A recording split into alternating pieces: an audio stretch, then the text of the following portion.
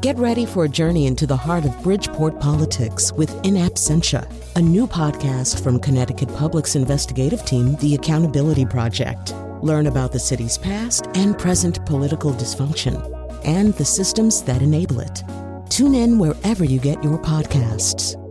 Funding provided by Francisco L. Borges and the Melville Charitable Trust. That's it. Book the amphitheater. I'm about to make the greatest presentation of my long career in medical science. Who's that? That's Mr. Dobunaba. He's from the North Solomon Islands in Papua New Guinea. Say hello, Mr. Dobunaba. Guess how old Mr. Dobunaba is? 85. 126. Do you know what they call him? Where he comes from? I couldn't guess. Young whippersnapper. Everybody lives a really long time there. Yes, unless they're bitten by the New Guinea death adder. That's correct, Mr. Dobunaba, but we went over that. There are no death adders here at the medical school. Now, guess what Mr. Dobunaba's blood pressure is? Isn't that private? It's 65/30. You know what that is? Death? It's a state of life extension we've never seen before, and it's all because of these berries, which I'm going to be selling on the shopping channel 2 weeks from today. It doesn't even look like a berry.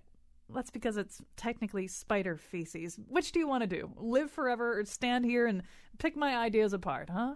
Dr. Wolf, we're drowning in all these quickie ideas about life extension, but they don't address the bigger question of human health. No offense, Mr. Dobunaba, but you've barely moved at all since I got here. I have serious doubts about the quality of your life. Did you hear that? He's saying roll out the barrel. We'll have a barrel of fun. Yeah, I'm certain he didn't. Then you're a cultural imperialist. It doesn't matter. Once Dr. Wolf's North Solomon Island eternal life berries take off, I'll be so rich I can pay somebody else to die for me. Meanwhile, here's a show about a serious medical investigation into a theory of everything concerning aging and sickness. Mr. Dobunaba, why don't you introduce the host?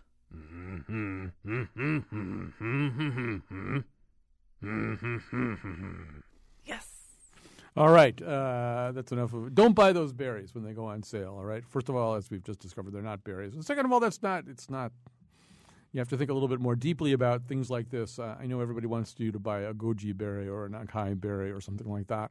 It's not really the way it works, though. There aren't those kinds of quick fixes. But there is this topic, which we have been wanting to do a show about for a year.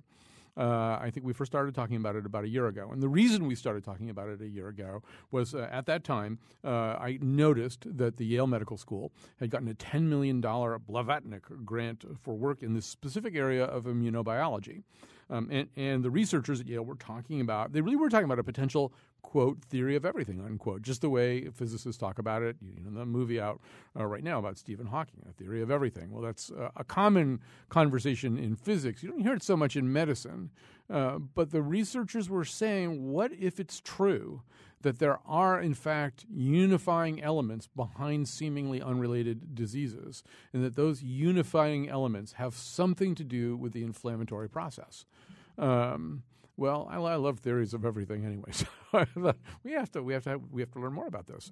So anyway, it's taken us a year to do it, but this is the week for doing shows that have taken us a long time to do, because we did one yesterday, and we also last night taped with the Winterpills. We've been trying to tape with the Winterpills, this band, longer, I think, 2.5 years. So joining us here in studio is Vishwadeep Dixit, professor of comparative medicine and of immunobiology at Yale School of Medicine, aforementioned Yale School of Medicine. Also with us, Kathleen Muller. She is the medical director of the Center for Integrative Medicine at St. Francis and the co-owner of Holistic Health Partnering in Windsor. And Eric Secor, associate medical director, Integrative Medicine, Hartford Healthcare Cancer Institute, and assistant professor, Department of Medicine, UConn Health Center. Boy, those were a lot of titles. I'm all done, actually. That's the end of the show. Thanks for joining us. No, we're going to begin with Vishwadeep Dixit because this is sort of where the hardcore science does come in here.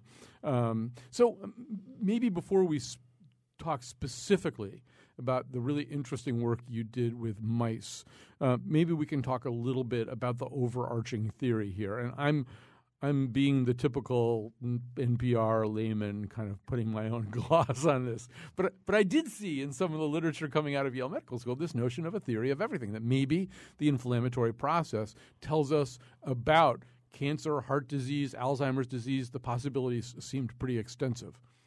Yeah, thanks, Colin. Yes, with regards to aging and inflammation per se, there is this hypothesis, yes, perhaps there are certain triggers in our body that lead to inflammation, and whether that inflammation is indeed the culprit in causing multiple chronic diseases is something that is heavily investigated currently. So with regards to the theory of everything, there is this, intriguing phenomena that we all know with aging, is that, in fact, aging is the biggest risk factor for almost every chronic disease. You can talk about type 2 diabetes, atherosclerosis, certain forms of cancers, arthritis. And the thing is, biomedical enterprise spends billions of dollars tackling each one of these diseases individually. And one of the arguments and the hypothesis in the field is there something intrinsic in the biology of aging that triggers things like chronic inflammation, and whether those things then lead to all these diseases. So the big question is, can we understand those mechanisms and in that process delay actually the onset of all those diseases simultaneously, rather than tackling them individually, and perhaps then extend not only just the lifespan but also the health span? Now, we should say that the body needs a certain amount of inflammation, right? I mean, inflammation is the way the body reacts to certain stressors. Is that correct? Absolutely. And inflammation is a very critical protective response, which we need for protection against bacteria, viruses. We've evolved with it for repair during injury. But classical signs of those inflammation that exist during responses like host defense and injury are very different from this chronic low-grade inflammation that we see, for example, with age and in certain metabolic diseases, in fact.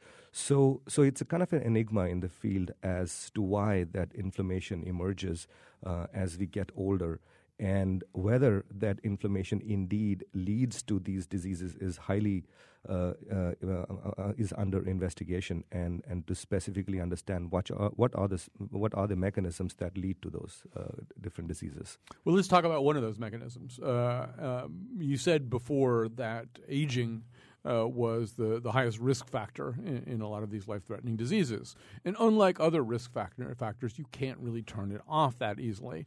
I mean, you can stop smoking, you can lose weight, you can deal with a lot of other risk factors, but you can't stop aging. It just happens. On the other hand, it would be interesting to know whether, in fact, we could turn off mechanisms in the body that are associated with some of the patterns of wear on our bodies. And that's sort of where you come in with the study that you did, right? You were looking at healthy mice having a normal diet, and explain what the parameters of the study were. So going back to the inflammation, and Colin, that's a very important point, because right now the study that we had done, because as when we measure these cytokines, these pro-inflammatory cytokines in elderly, we all see that these cytokines are higher, and they are not at very high levels that you would see in infection, but we still don't know whether they actually cause those diseases. So, but those cytokines are regulated by several mechanisms, and one of very interesting molecule that has recently been discovered is called as the inflammasome. It's basically a complex of 3 proteins that is present within our macrophages. These are immune cells that fight infections. But the interesting thing about this complex is that it senses damage, it senses danger signals. And in fact, it can also sense things that are not of bacterial origin.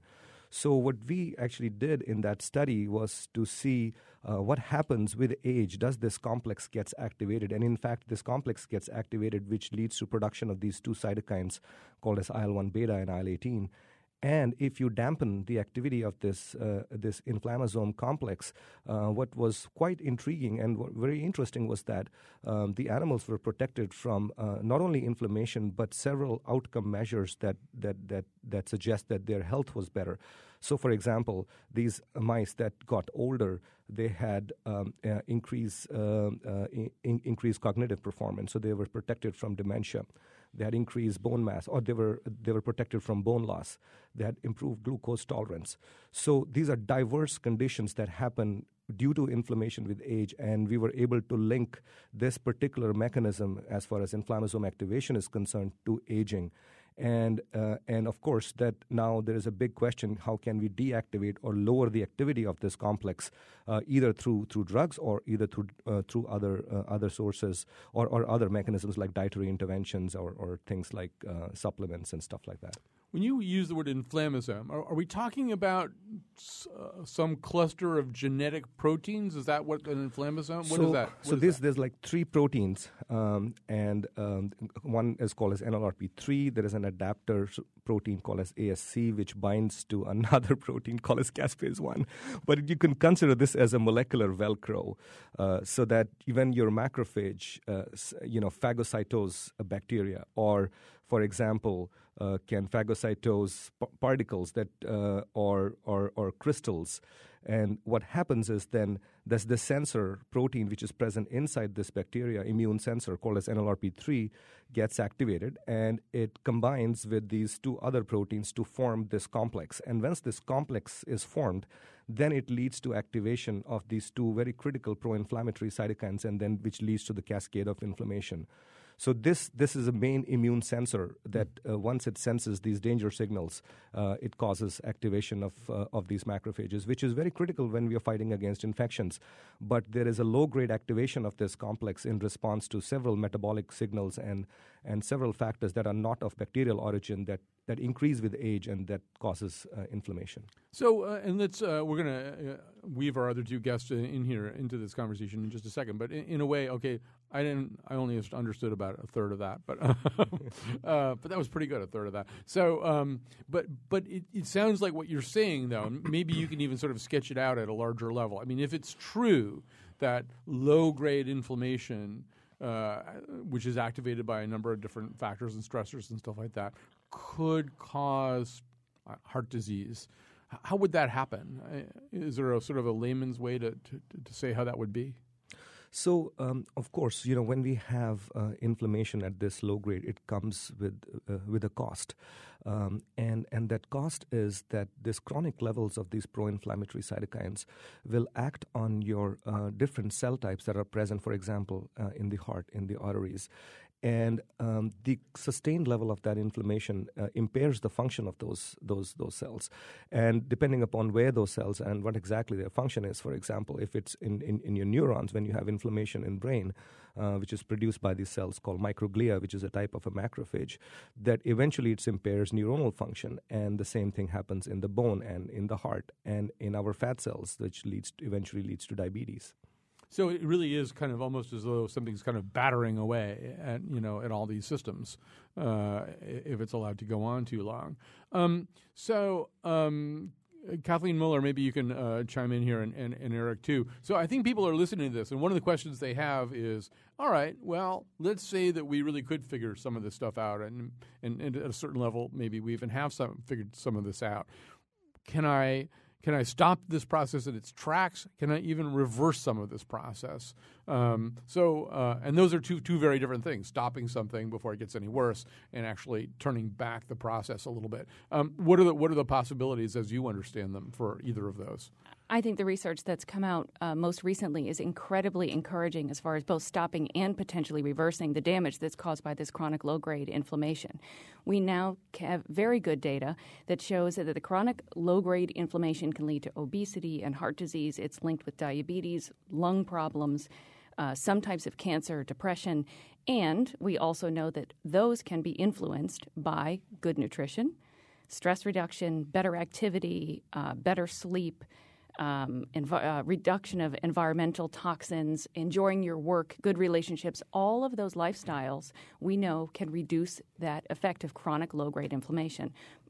I sort of look at it as, our bodies are miraculous and made to heal us. And if we kind of pave the way and make it easier for it to do what it's supposed to do, if we get out of the way and feed it with good stuff and sleep well, then our body works pretty well. It's when we put those roadblocks in, we have challenges and increase our inflammation. Although in some ways, everything that you say about our bodies is true, except that our bodies also weren't necessarily originally designed to go as many years as they're going. In other words, some of what he's describing is really just the fact, a part of the fact that whoever made us didn't think we were going to live to be 80 or 85 years old. Right. We would have been killed off by infection or trauma, which is what we usually did, and lifespans are at remarkable highs. And so I think, at least with my work, what we're trying to do is help people as they live longer to live better. We have old 50-year-olds and we have young 80-year-olds. And how can we influence us all to live better at the age that we are? And Eric, well, some of this might be, some people might be wondering, let's say you're in your 50s or I just turned 60, and some people might be thinking, well, actually, I feel pretty good. I mean, why would I be worried about inflammation? Could you feel pretty good and still ultimately be kind of running up a tab here somehow? Absolutely. You can feel good. You could be a young 70-year-old. You could be an old 50-year-old. I think our challenge is that we see patients throughout the spectrum. And I think, as Kathleen said, it would be nice if we saw patients earlier and earlier and earlier. In the integrated medicine world, we tend to see the patients that are not well. We tend to see patients who are in chronic pain, have multiple conditions, and are on multiple medications. So we do want to reverse that process. I don't think there's a point of no return, so I think we can still provide 10, 15, 20% of benefit. But as you said, in our 30s, 40s, 50s, even our children today, we know that they're inflamed. We know that they have obesity, diabetes as young as 10 years old. So I don't think it's too young to get involved with turning off the inflammatory process. Deep, in some ways, we're talking about a fork in the road of life extension medicine. I mean, there's a lot of this going on. We had a really interesting show we did a few weeks ago about people who are studying and asking questions, some of them even ethical questions about near immortality. What if we could live to be 150, 175? But there are other questions about this. I mean, it seems like a lot of resources go into that notion of how far could we extend life without asking a comparable set of questions, like how are people going to feel when they're 95 as opposed to even to 135. I mean, how great is it to live to be 135 if you feel like crap? Yeah, I think that's a very important point. That was very eloquently put. I think you'd have to agree. Or if you're just on the couch. Yeah, that's right. Yeah. Yeah, so I guess the field obviously is interested in lifespan extension, but I think the bigger emphasis now is also on compressing the morbidity, as Kathleen was mentioning. And that is to have a longer health span or a portion of our lives that are free of disability. And obviously, like you just mentioned, I mean, nobody wants to live long and then have this chronic period of disability and lack of independence and all that. So there is actually this analogy in aging research based on a famous poem by Oliver Wendell Holmes, the One-Horse Shay poem. And the thing there is that, this fictitious carriage lasted hundreds and hundreds of years. And when it fell apart, it fell apart instantaneously because all its component parts were equally strong, right? So the argument by some people who believe more in mechanics is that, well, if we can keep each of our organs equally strong, then, that's the way to go, because then when it falls apart, that we have less morbidity. But unfortunately, that's not how biology works. Not every organ ages at the same pace. So for example, the one of the organs called thymus that makes T cells, new T cells, by the age of 45, about 80% of this organ is converted into fat. So as we are living longer, the immune system is not able to cope with these changes. It does pretty well, but as we are living longer and longer, the emphasis is now to understand what we can do to keep the immune system competent, and that so that we can delay the onset of these chronic diseases and compress the morbidity. I think it's a good time to take a break. Maybe a lot of you out there in the audience have questions. We do not want to take questions about your specific ailments. You should actually see a medical professional about those. But if you have more overarching questions, that would be good. Our number is 860-275-7266, 860-275-7266. You may also tweet us at WNPR Colin. molecular structure is really something swell. A high-frequency modulated Jezebel. Thermodynamically, you're getting to me. Your molecular structure, baby. Ooh-wee. We're talking about inflammation, about the inflammatory process, and about the possibility that this underlying low-level inflammatory process in your body, particularly as you age and your body starts to handle low-level inflammation in a different way, that it really begins to set you up for all of the diseases that you're worried about getting. You're worried about heart disease, you're worried about Alzheimer's, you're worried about cancer, you're worried about a whole range of things, and all of them may tie into what we're talking about right now. I mean, it's not the only explanation, but it's part of the explanation. And you start, the way I understand it anyway, kind of turning up the dials for the possibilities of those diseases because of the process we're talking about right now. Our number is 860-275-7266, 860-275-7266. With us in studio, Vishwadeep Dixit, professor of comparative medicine and immunobiology at the Yale School of Medicine. My other two guests are Kathleen Muller and Eric Secor. She's in integrative medicine at St. Francis. He's in integrative medicine at Hartford Healthcare Cancer Institute. If I try to say the rest of their titles, the show will be over.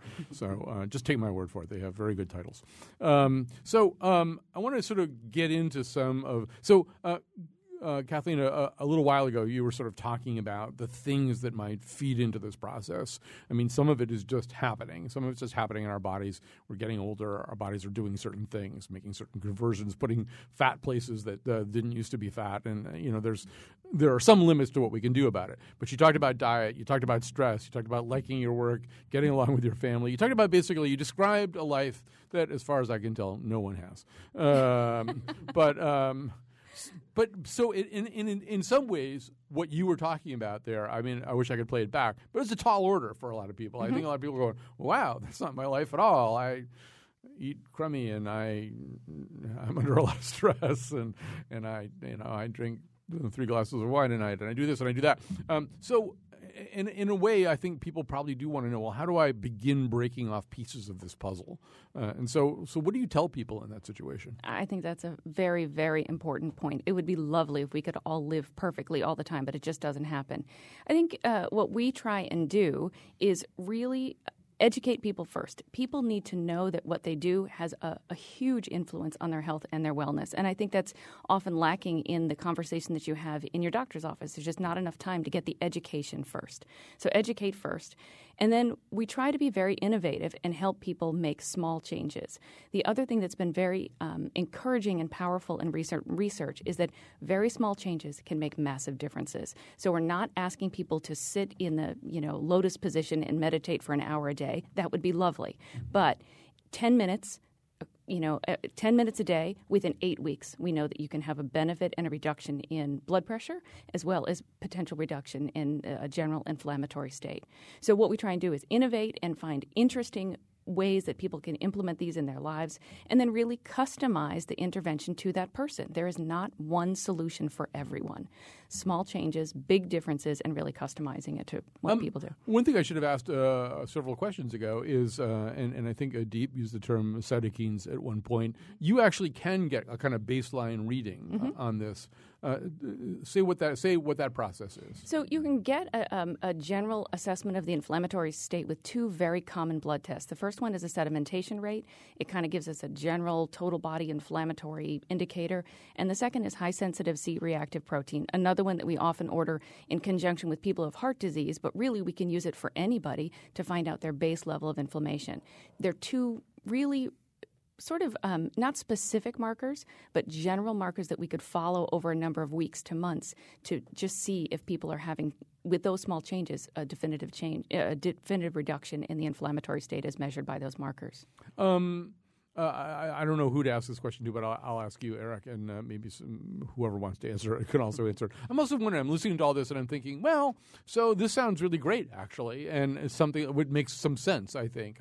I've just turned 60. I don't have, other than end-stage arthritis in one of my knees, I don't have a specific that I know of problem of this kind that I'm addressing right now. On the other hand, for all of the reasons that we're talking about right now, it would make a hell of a lot of sense for me to kind of get a handle on this, figure out maybe what my inflammation levels are in my body, what I could do about reducing them, so that 5 years from now, one of these things doesn't actually kick the tripwire, push the button, and put me in the hospital with something serious. So to what degree has medical care and the touchy subject of insurance reimbursement for medical care and the identification of things that are appropriate kinds of medical care caught up with and started to mesh with the conversation we're having now? Out of the corner of my eye, I see someone shaking her head, but I'll ask you. I have this conversation every day in the clinic. So insurance is slowly catching up. We do have specific codes for prevention. We have specific codes for coordination of care. So when we see people, not only can we do preventative medicine activities in laboratories every 6 months, every quarter, but we can do things like nutritional intervention, group stress reduction activities. So obviously on our end as the physicians, the more preventative things we do right now, those codes are not reimbursed very highly.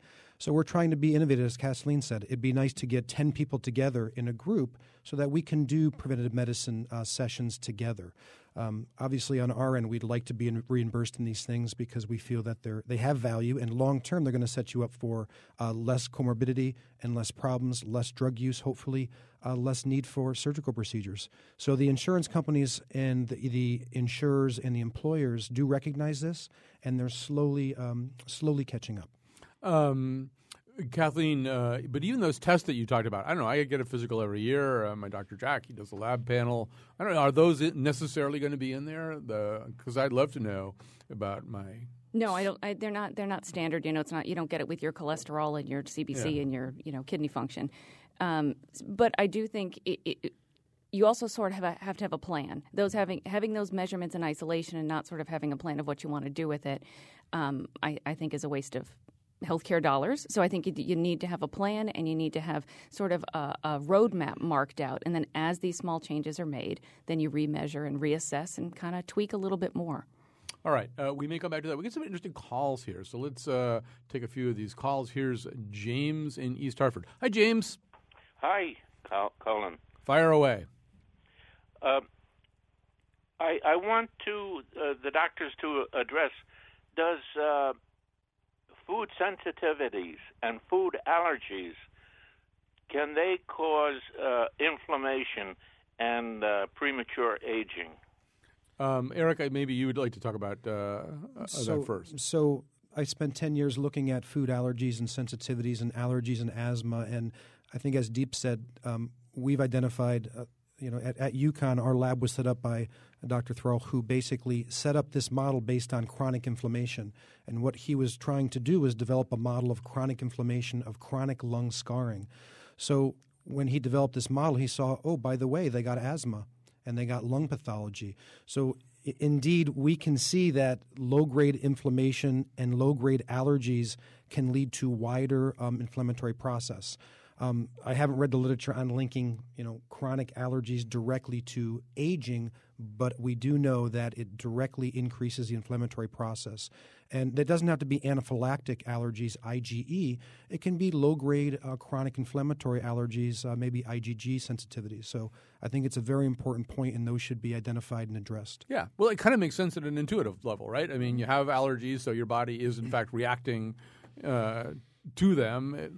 They're stressors on your body. Your body's doing a whole bunch of things that are making you very uncomfortable because they're fighting whatever the allergen is. It kind of makes sense that they're going to be doing this thing. Before I take Mike's call, Deep, I also wanted, as somebody who's doing the pure science research of this, how comfortable are you with the jump from there to integrative medicine? In other words, nobody's asking you to stake your reputation on the idea that 10 minutes of meditation or some other kind of quieting response or going to yoga class or something is going to affect the inflammatory process. But, do you feel as though there is some pipeline between what you're working on and what they're saying that at least makes some sense to you? No, there are several very serious scientists who are working on mind-body connection and things that Kathleen is mentioning. These things are perhaps not trivial. The question really is how we can experimentally address those things. What kind of experiments can we do to understand the mechanism, whether these things indeed work through this particular pathway? With regard to integrative medicine, I mean, there are clearly some signs of these things working. For example, there was this study out of Ohio State University by Ron Glaser and colleagues where they found that caregivers for Alzheimer's patients had much shorter telomeres, and the stress levels in those individuals is also leading to several of these pathologies actually in the caregivers. With regards to other sort of interventions, one of the things that we all know very well is that ranging from flies to worms to even to some extent in monkeys, that restricting the calories extends lifespan, extends health span. And now there are studies actually being done. For example, National Institute on Aging had funded this study called as Calorie 2, where healthy people between the ages of 28 and 45 were asked to reduce their calorie intake by 25% for a period of 2 years.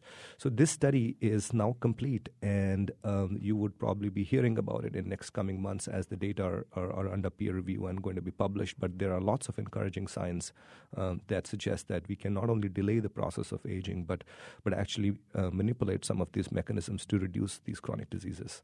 On the other hand, you should hear what Deep had for breakfast. Eric and Kathleen are going to be having a little conversation with you before we leave here today. Our number is 860-275-7266, 860-275-7266. I should say that Betsy Kaplan, who's the producer who put this whole show together, has discovered that having a peanut butter sandwich at 10:30 in the morning is the key to this whole process. All right, here's a Mike in Glastonbury. Hi, Mike. You're on the air. Hi. Thanks for taking my call. Sure. Great topic. I just wanted to alert the listeners to a book that I got a few years ago. It's called Healthy Aging, and it's by Andrew Weil, and he is an MD. Its copyright is from 2005, but it is right up the show's topic about inflammation, the anti-inflammatory diet, all the effects of aging. So to me it was very easy reading, quite knowledgeable. I don't know if your guests have any comments on some books that have been published more recently along the same topic. Yeah, I'll ask our integrative medicine friends about this. Obviously, Andrew Weil has been plowing this field like longer than anybody, really. Yes. But actually, before I ask you that question, though, maybe we could just quickly talk about an anti-inflammatory diet. What does that mean? A 25% calorie reduction sounds like a great place to start. But beyond that, and maybe, Kathleen, you could sort of kick us off there, yeah. My fellowship in integrative medicine was under Andrew Weil in his program, so fabulous book, I have to say. So the anti-inflammatory diet is really based on regular old foods. Lots of fruits and vegetables at the base, whole grains at the next level, which means not, your white bread, but also not your wheat bread that doesn't really have a whole lot of grain in it either. You got to have nuts and seeds in there as well. A little bit of red meat, a little bit of dairy, a little bit of red wine is part of the anti-inflammatory diet as well, and very healthy sources of oils and fats. We're not looking at a low-fat type diet. Actually, a lot of the Mediterranean diet, which is part of what the anti-inflammatory diet is based on, has a higher quantity of fat, but it's in the form of nuts and seeds and olive oil rather than processed and saturated fats that we have a much higher percentage in the standard American diet. So, and it's sort of, that's like the pyramid thing you hear about. I mean, it's basically, once again, kind of common sense, which hardly, therefore, anybody uses. I don't know why they call it common sense, because it's not really very common. We're talking about this, Eric, all in terms of prevention.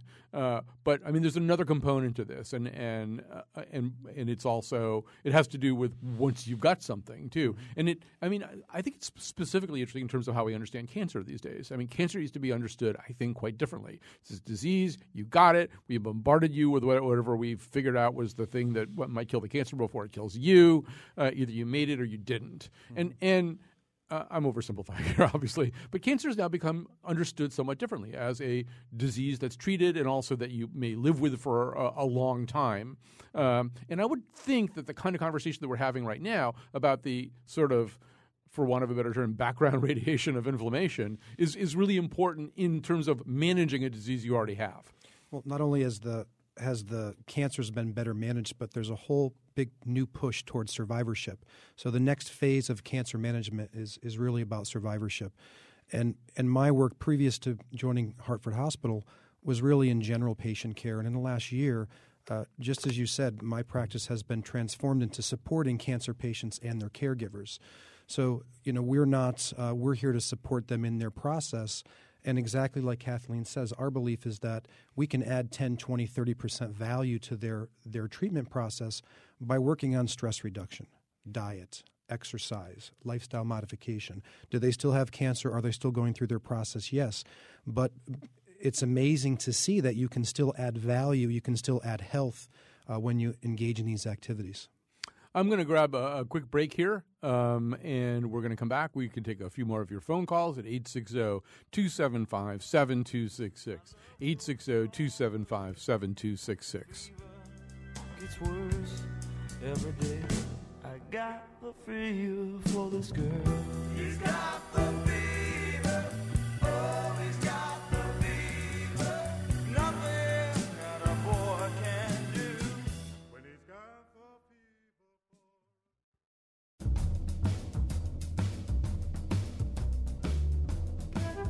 It's kind of hard to follow all this scientific talk, ain't it? Personally, it makes my head spin. Wouldn't it be easier to just call the number right here on your screen and order a starter pack of Dr. Wolf's North American Island Eternal Life Berries? Just $19.99. Today's show was produced by Betsy Kaplan and me, Kyone Wolf. Greg Hill appeared in the intro and tweets for us at WNPR Colin. The part of Bill Curry was played by Dr. Oz. For show pages, articles, and Faith Middleton Show staff recipes for inflamed tongue, visit our website, WNPR.org. On tomorrow's show, the nose recovers from Allison Williams as Peter Pan. And now, back to Colin. Yeah, we have an ongoing debate right now about what we're going to talk about on the nose tomorrow. We've got about 8 different topics. We're winnowing it down, but we have our original nose panel ever. It'll be Rand Cooper and Irene Papoulis and Jacques Lamar on the nose tomorrow. Right now in studio, we are talking about the inflammatory process, about the ways in which it kind of plays across a spectrum of diseases. Before we get some more calls and some questions and stuff like that, and I want to get to as many of them as I can. But Deep, just to come back to you for a second. Okay, so we got the three of you are sitting in here in this room. You're on board, for this understanding. I'm wondering, to what degree is medical science on board, the research community on board? I mean, it would seem to me that for a lot of research into disease, it would make sense for any researcher asking, a whole plethora of different questions to say, okay, well, what's the inflammatory tie-in here? Or how does this play into a theory of inflammation's relationship to all kinds of diseases? Does that happen all the time, or is this still kind of a work in progress getting this? I mean, I know Yale Medical School is a real epicenter now for thinking about this. Is everybody else thinking about it too? Yes, absolutely. The area of biology of aging and the aging itself as a risk factor for these chronic diseases, and the search to find those potential common triggers is now a very hot area of investigation, including what's ongoing here in Yale. And this is something that has, you could imagine, major implications, major medical implications. So for example, like mice that are calorie restricted or worms that are calorie restricted, they live long, but they are also healthier, right? So that when we delay some of these aging processes, that the onset of almost every age-related disease is delayed. So what that does is, you can imagine that we live long, but then also it is a more healthier lifespan. And the questions that people are trying to address is, okay, yes, like you mentioned, yes, it's very hard to do calorie restriction. I can't. So, and you can. maybe yes, we can. But there are a lot of people who are trying to understand what calorie restriction does. I mean, it is a type of a mild stress response. And when we calorie restrict, what are the endogenous mechanisms that are elevated or depressed that mediate those effects? And now we know there are several of those things. For example, there are people who are studying now calorie restriction mimetics to things that can mimic calorie restriction. And one of the hypotheses there is that when you calorie restrict, you reduce overall glycolysis, your ability to burn glucose. So the body switches from using glucose as fuel to burning fats. And several diets do the same thing. Exercise would do those things. And the question is, can we understand what are those molecular mediators that we can potentially harness that are elicited by calorie restriction? And can we target those in any specific way? Because there are individuals who cannot, in a certain state, actually undergo calorie restriction. There are so many issues with that. So potential drug developments or finer approaches to target those mechanisms is being investigated in several places world over. But it's not the case, I don't think, that, if you're sitting out there saying, well, if Deep can just figure out how to turn off my NLRP3 inflammasome, I'm home free. It's not going to be like that, right? It's going to be, you're going to have to do 3/5 integrative medicine and 2/5 huge medical breakthrough where you win a Nobel Prize.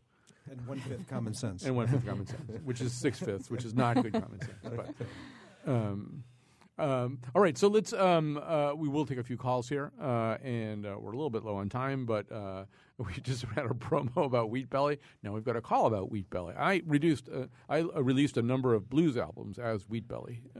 They were not popular. This is Mike in Bristol. Hi, Mike. Hi, Colin. I was just calling in and wondering if any of your guests are familiar with the book Wheat Belly by Dr. Davis. I've just been reading it, and it's really pretty impressive what he says about how bad it is to eat wheat, and for that matter, other grains too.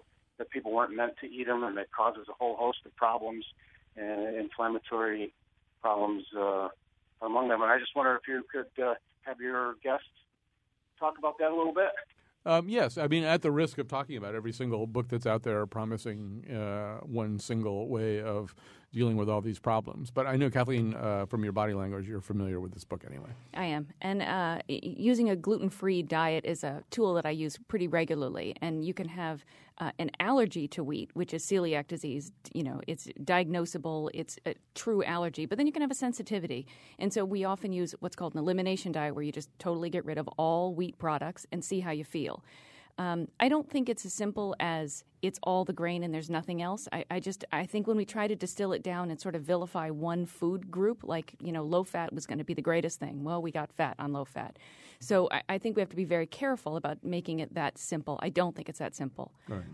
But it's probably not going to be if you eliminate everything except frozen yogurt, for example. That's not going to. Can we just talk a little bit of this? One of the trickier things about this, and it was kind of alluded to in some of the things that you've said, there's a whole sort of psychological and emotional component to all this too, and a sense anyway that some of the things we're talking about, this inflammatory process, may not only be triggered by mood states and stress states, but may cause mood states and stress states, which seems like kind of a vicious cycle. In other words, because you're in a certain emotional state, you ratchet up your inflammation, which ratchets up your bad emotional state to begin with. I mean, Eric, can you say a little bit, or you or Kathleen say a little bit about what the thinking is about all this right now? Oh, absolutely. Clinically, I think almost every patient we see and people we interact with have some level of stress. So our goal is not to overhaul and make them, we're not monks on a mountain with no stressors. So we evaluate what the stressors are. We evaluate what their coping mechanisms are. And we do take a common sense approach, I think, with every one of our patients. And maybe the reason why integrative medicine approaches do add value is because we look at a number of different factors. We're going to look at the diet. We're going to look at the lifestyle. We're going to look at the stress response. So we do want to evaluate it. We want to see how severe it is. And we want to put common sense, very simple approaches in place that aren't overcomplicated, that can be done. Herbert Benson's 5-minute stress reduction response. breathe, count of 3 in, count of 3 out. There are very simple things that we can do with 5 to 10 minutes a day, twice a day, that can have a profound effect on reducing our stress. And Kathleen, now that this is sort of something that everybody's studying, there are studies that link inflammation to depression. There absolutely are brand new studies that link inflammation to depression, although it sort of is the chicken and the egg thing. Does the depression cause the inflammation, or does the inflammation cause the depression? I'm not sure that's exactly clear, but we know that they're connected in somehow. And so, as Eric said, small changes, things that are implemented throughout your day, not a miracle, but can certainly add significant value and significant health. But, once again, this is sort of a conversation that first of all, this is a conversation we've had to a remarkable degree over the last 10 or 15 years that I wouldn't have guessed. It's suddenly like every hospital has a department of integrative medicine when it used to be no hospital had a department of integrative medicine. And then these departments are being treated very seriously. But we haven't had really the conversation as a society about this. So it's, you're depressed, okay, get some Lexapro. I don't know how, if you guys have ideas about sort of how we get to a place where, not that everybody would flush their Lexapro down the toilet, but that this other stuff gets talked about too. As Deep said, it's very difficult to do calorie restriction. It's very difficult to set your day up to where you're doing your 45 minutes to 60 minutes of exercise, doing your stress reduction. Societally, we're not set up to walk. We're set up to commute. So we're not walking our 4 to 6 miles a day. So I think, slowly but surely, all those things were insidious, and they've developed and added to our inflammatory state. So we do have to take those back, and it's going to be a slow, stepwise process. So I think the realization's there. Now we just have to put it in action. Yeah, go ahead. I just think some of the biggest changes are actually taking place in the workplace. Employers are noticing that their employees are not functioning at the highest level that they can when they're sick, when they're ill, when they're depressed, when they're whatever. And so they're implementing programs, and I think that's the change that we're going to see probably, in my opinion, before the insurance companies fund it for us. Of course, the greatest irony of all would be if the integrative medicine departments started having these huge patient caseloads, and you guys are under a lot of stress.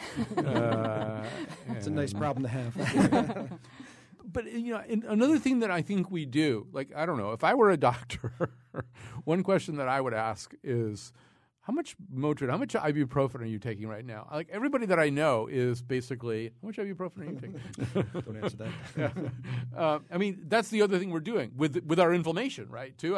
You hear from doctors, well, it reduces inflammation. So take ibuprofen or take aspirin. Now, I know a little bit of aspirin's okay, but the rest of that, we're masking a problem, aren't we? Yeah, so I think the important thing is to realize that inflammation is a very broad word, and ibuprofen impacts only one very minute part of that mechanism. Mm-hmm. There are several mechanisms that lead to inflammation, and the specificity of that is critical. Because aspirin doesn't extend lifespan, at least it may prevent heart disease. But there have been studies that were done by the intervention testing program by National Institute on Aging, where mice were given aspirin, and there were no clear data as to whether that extends lifespan. So the point being that mechanisms of inflammation are very diverse, and it's not just one monolithic thing, and within those inflammatory mechanisms, the key is to target the specific ones that are involved in aging.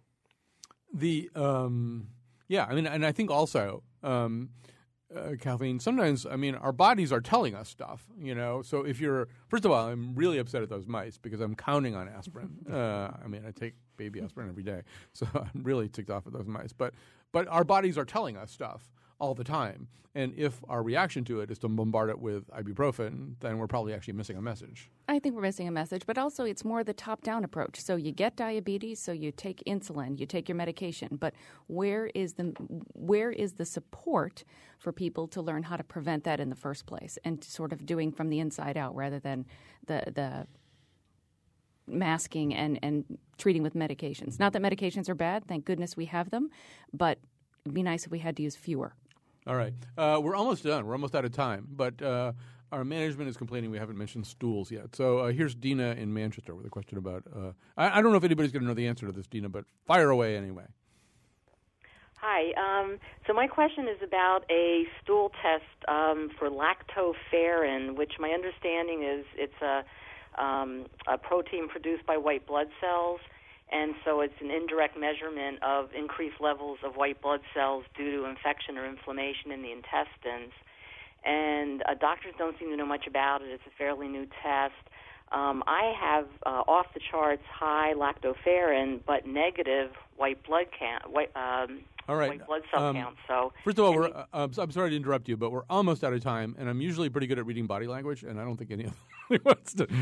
This is like new enough so that maybe it's not an area of our expertise. It's always good to end with a question that's not in our area of expertise. In general, though, this has been a fascinating conversation. You guys have been great. So Deep and Eric and Kathleen, so thank you so much for joining us. And this will be up online at WNPR.org pretty soon if you missed any of it.